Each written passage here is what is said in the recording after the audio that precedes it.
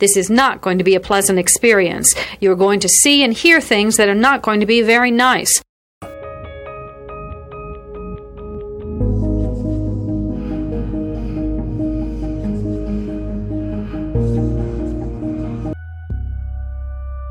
Experts divide serial killing into two general types, organized and disorganized. An organized killer brings everything he needs to complete the murder. A disorganized killer improvises. Begin.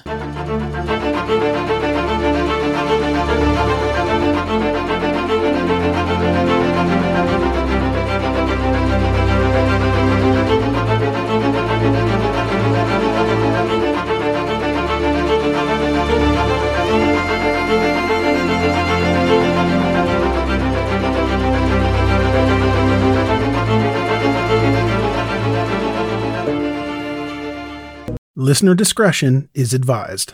Our guest today is former prosecutor and current criminal defense attorney Robert K. Corbett, who is joining us from Charlotte, North Carolina. Robert, welcome back to the program. Hey, thank you for having me. I enjoy being here. Oh, we love having you. We love having you. I love your take on everything. I love following your Instagram.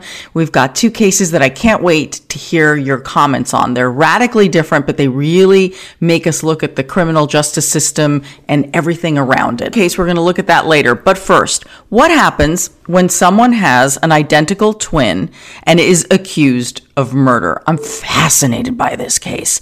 Can you ever be sure that you have the right twin? It never occurred to me, Robert, that we'd even be having this discussion because it doesn't come up that often in crime cases, right? Yeah, it certainly doesn't come up often. And when you sort of think about it, the only times, DNA has become such an important tool in crime solving, and everyone has a unique DNA profile. But the only time where it's going to be an issue will be like this one, of where identical twins would have the same identical exact DNA profile. But DNA doesn't appear to be an issue in this case, or doesn't appear that they use DNA in order to solve this case. But that's where you do have to kind of consider that, of where someone says, hey, it wasn't my DNA. Well, it's unique to you unless you have an identical twin. And in this case, he did.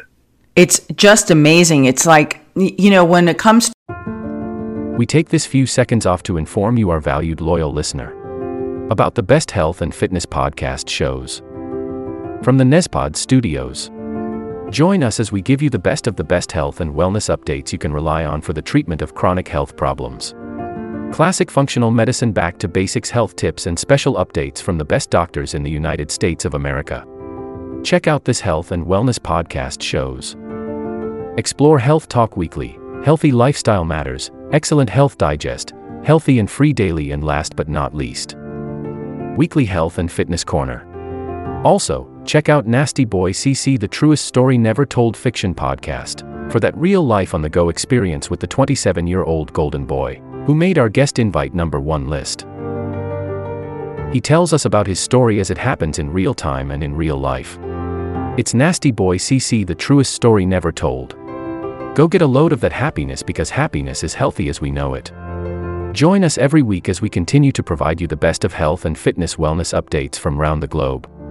Enjoy the show.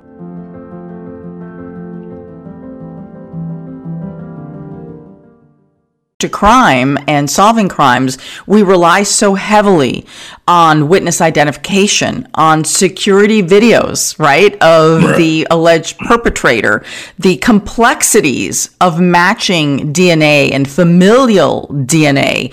So all of this is unfolding right now in a Chicago murder case. Kevin Dugar was convicted of murder in 2005 and sentenced to 54 years in prison.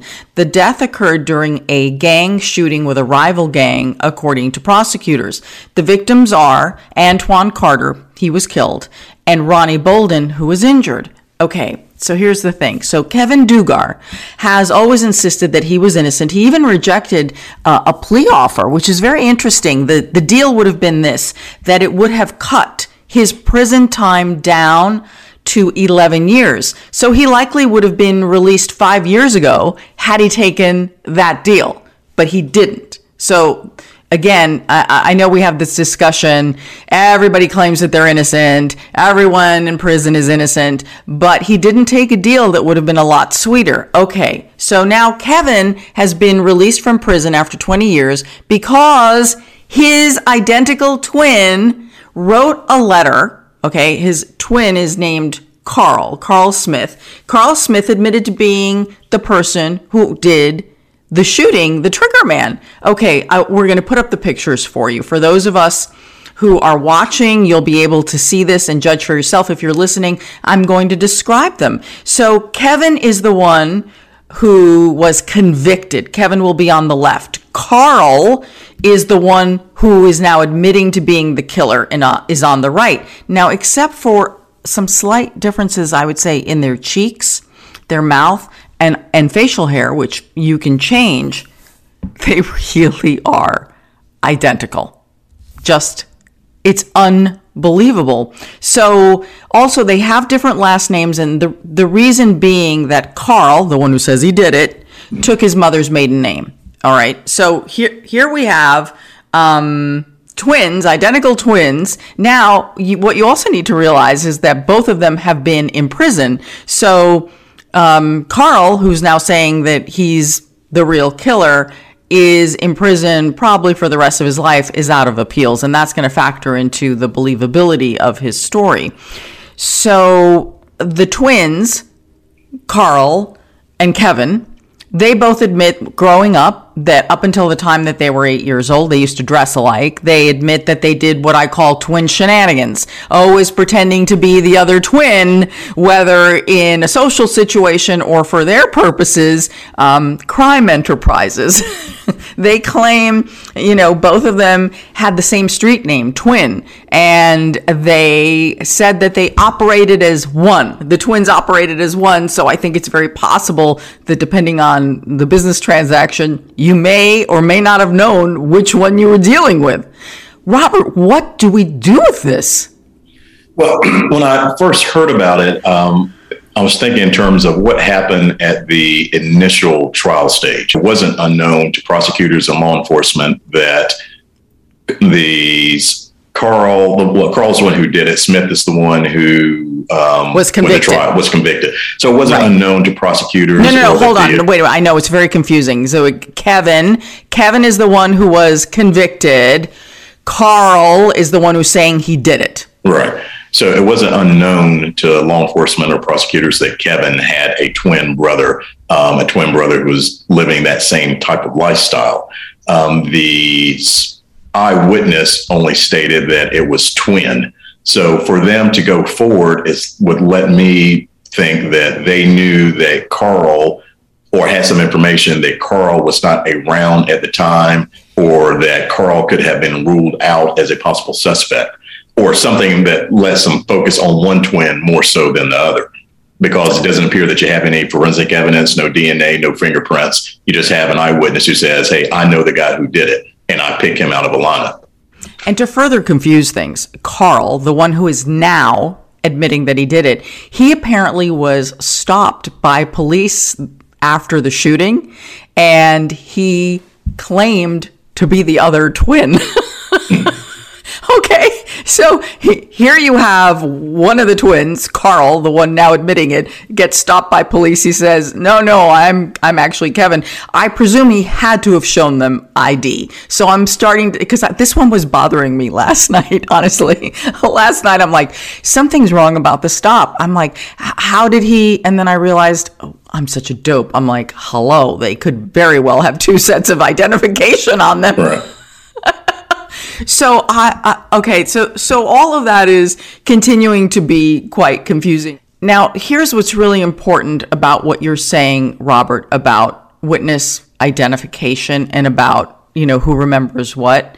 So the evidence against Kevin, this is the one who was convicted, relied on the testimony of two eyewitnesses, one of whom recanted on the stand during his trial.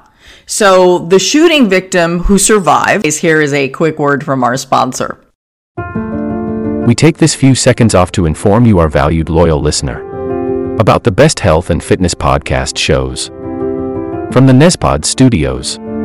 Join us as we give you the best of the best health and wellness updates you can rely on for the treatment of chronic health problems. Classic functional medicine back to basics health tips and special updates from the best doctors in the United States of America. Check out this health and wellness podcast shows.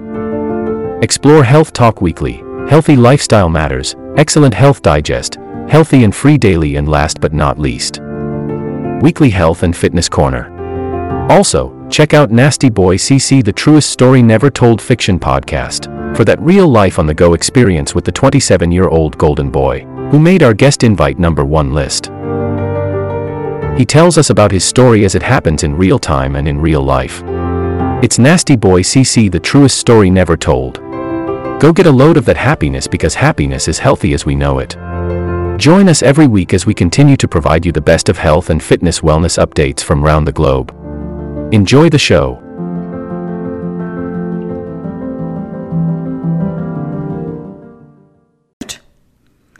Said that he waited months. This is the other tricky part of this conviction. He says that he waited months to ID the shooter, like who it was and then maybe which twin it was, because he said he planned on settling the score himself. Hey, it's Kaylee Cuoco for Priceline. Ready to go to your happy place for a happy price? Well, why didn't you say so? Just download the Priceline app right now and save up to 60% on hotels. So whether it's Cousin Kevin's Kazoo Concert in Kansas City, go Kevin, or Becky's Bachelorette Bash in Bermuda, you never have to miss a trip ever again. So download the Priceline app today. Your savings are waiting. Go to your happy place for a happy price. Go to your happy price, Priceline. Right. Very Street believable, justice. Right? Totally believable. I mean, if any of all the things I've heard here about this case, that actually makes perfect sense to me. So now there's a delay in IDing it. This is the person who's been shot, right? And if you're working with both of them, I don't know if you all have had this experience with twins. Like, I grew up with twins, and I've had twins in my life, and if you meet both of them at the same time, for me, they're identical. It's beyond confusing. If you only have a relationship with one of them and then you meet the other one, you can always tell which one you know, even though you're still staring at the other one in fascination at how identical they are.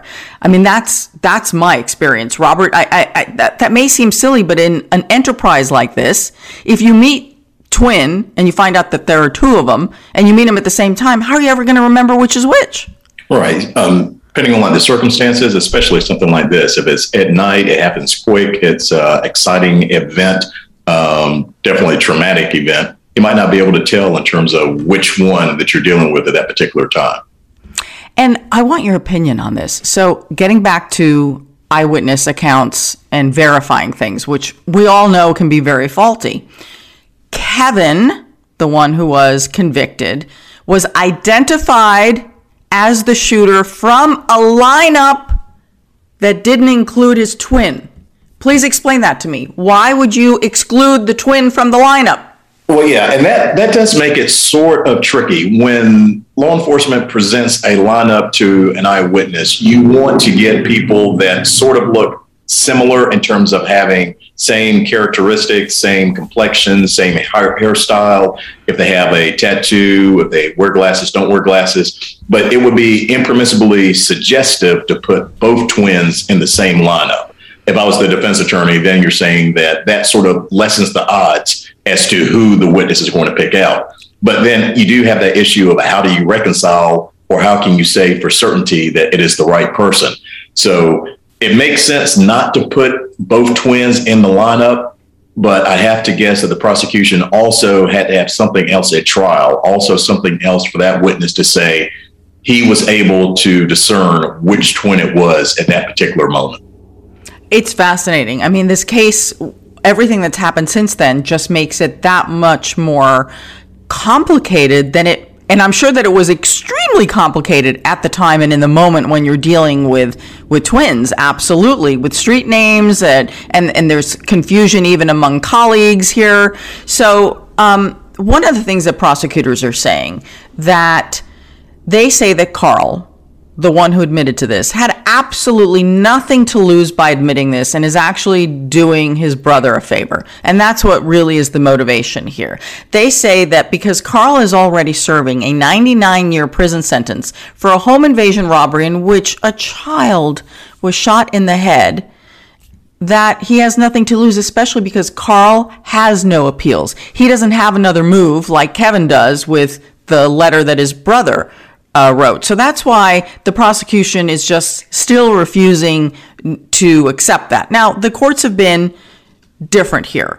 So when this information came to light, when Carl writes a letter saying, I did it, I'm so sorry, forgive me, brother, then that makes it possible for Kevin to then go to his attorney and say, help me, because now there's new evidence, new information, there's a confession.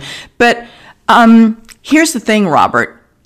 Confessions, especially when they're coming from the prison system itself, tend to not always, carry a lot of weight. Is that correct? There's a lot of suspicion about it. I'd agree that there's definitely suspicion and that you want to sort of figure out in terms of what is the motivation behind it. But I would agree in terms of that's more of a question of weight versus admissibility, meaning that information is relevant, that information should come in, and it will be up to a jury to decide how much weight they want to give to that in terms of that Carl has waited X amount of years, that Carl never came forward before. Carl is not getting out of prison for the rest of his life. And that's up for the new jury to weigh in as to how they want to factor that new information. And the prosecutor has not figured out yet what to do here in this case, whether there will be a new trial. I have a feeling a new trial would be really difficult, really confusing. But, that will be the prosecutor's decision. Now, I don't want to lose sight of the fact that we are talking about a very serious crime here. This is the commission of a murder. And that even if Carl or Kevin, everyone's somehow associated here, either convicted or claiming with very serious crimes. But I'm going to take a little detour on the life of this family. So these identical twins, because they've been in the prison system, they have not seen each other in decades. And their mother has not seen them. And here's the amazing thing. When they brought Carl, the one who's making the admission, to a courtroom to, go on the stand, make this admission in court about the letter, all of this, it's the first time the twins saw each other, were in the same room, and their mother was in the courtroom, and everyone was crying. Nobody could touch each other, but you've got Carl on the stand, Kevin, behind the table, and then you have the mother in, the gallery where the people sit, and everyone's crying because it's the first time everybody's seen each other in 38 years. Like, how crazy is that? Yeah, especially in terms of, like I said, for that family, that mother has lost two sons to the criminal justice system. And that's not to make light of the fact that there's another family that lost their loved one who was tragically killed. So there are no winners in a case like this. Everyone is suffering at some point. Yes, absolutely. But I just really, when you look at this and so much loss and trauma and crime, and then you see how it affects a family from a different perspective, it's just like, that to me was a window into something we don't often discuss. So it was an attorney at Northwest Pritzker School of Law that took on Kevin's case. And the letter of confession was written in 2013, and then they went to court to get the case dismissed in 2018. This would be the murder charge against Kevin. But the judge ruled that the confession wasn't credible and denied it. Are you really surprised? I would be, I am somewhat in terms of at this stage, because you have post-conviction relief, and it's called like different things in different states. So he's gone through his normal course of appeal saying that there was something wrong in the trial. And at this stage, you only get review, or one of the things that you can get review for if you are able to show there was new evidence that could not have been uncovered at the time of the trial. So here they were saying we could not have known this at the time of the trial, that the twin brother did it. And I think that, although I guess we say it's discretionary, but I would agree that they should have erred on the side of caution and said, hey, this is new evidence that a jury could have considered, and if they did, could have reached a different decision, which is what I guess the later court did. Yes, exactly. So, Kevin's attorney claims that this confession, this evidence, could not have been uncovered at the time, as you have just said. So on appeal, the Illinois Court of Appeals overturned the conviction, and this happened in 2021. The judges said that a jury hearing all the evidence available now would not reach the same conclusion. They would likely not convict Kevin knowing all that we know now, whether you believe it to be true or not. So that is why the Court of Appeal said, this is overturned and you will be released. So Kevin he is now mostly a free man. I want to ask you about this. He's currently in something called transitional facility for the next 90 days. Is that he's still a free man, right? Yeah, well, like I say, he's free, and obviously in terms of out of custody, but even though the case is overturned, like you alluded to earlier, the prosecutor still has to decide what they're going to do with this case. Are they going to dismiss it? Are they going to make a new offer that probably gives him credit for time served? Because no one is going to get out of jail and then agree to go right back in and serve additional time. Or are they going to want to try to take this case to trial again?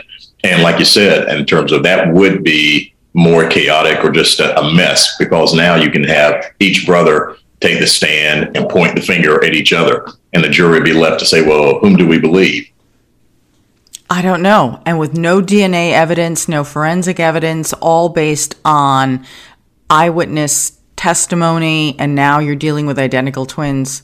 Oh my gosh. I don't know what Cook County is going to do on this one. I really don't. Yeah, it'll be an interesting one. And Cook County has had their fair share of interesting cases. So. Yes, they have. All right, before we move on to our next case, here is a quick word from our sponsor. This will conclude the episode. Thanks for tuning in. If you like what you hear, please leave a comment and subscribe. Thank you.